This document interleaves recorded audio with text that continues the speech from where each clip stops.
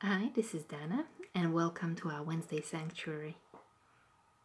Dorotka and Jonah, my niece and my nephew, had a very turbulent day yesterday. They could not agree on anything. Everything that happened was a reason for a fight between the two of them. Yet at the end of the day, Dorotka sat down. She looked at her brother, who was now resting in his bed, and she said out loud, "We still do love each other, even though we fight a lot."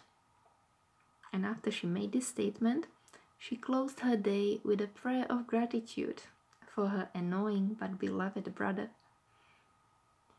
I dare to say that the love Dorotka experienced in her heart for her brother at the end of the day was deeper than the love she had for him at the beginning of the day, precisely because of the many fights they have been through.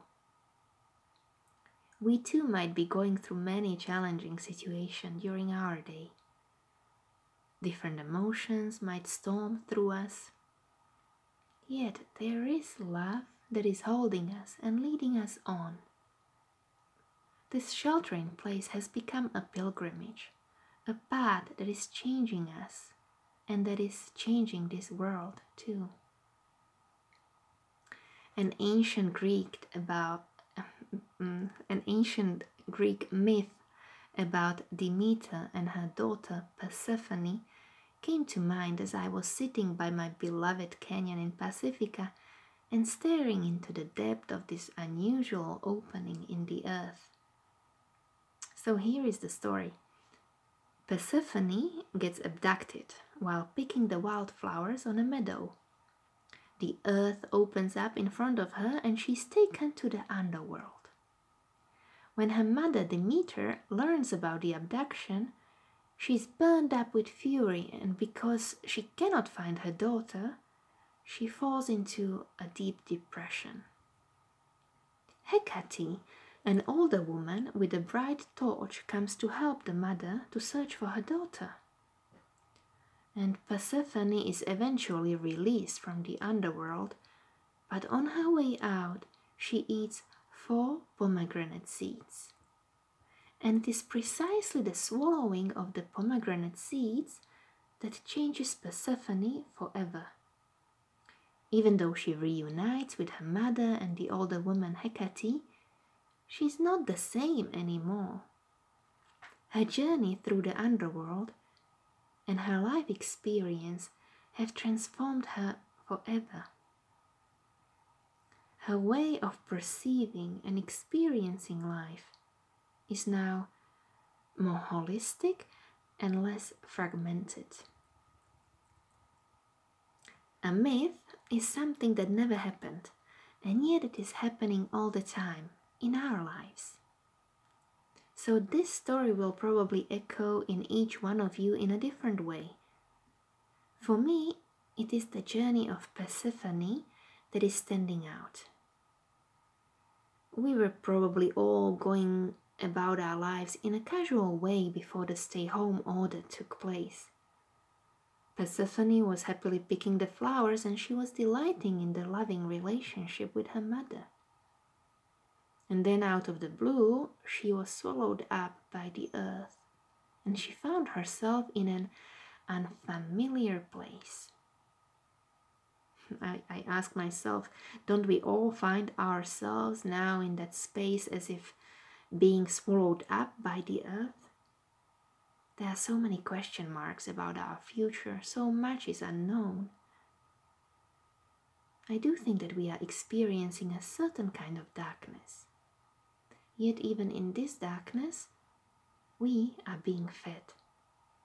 The pomegranate seeds come to us in so many different ways. They represent the many different ways Jesus reaches out to us and feeds us with His Word and with His presence throughout the day.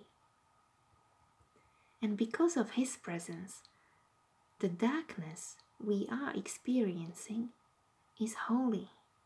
It is a holy darkness. And it is in this darkness that transformation happens. The Psalm 139 describes darkness as the moment of creation. I was being made in secret, fashioned in the depth of the earth.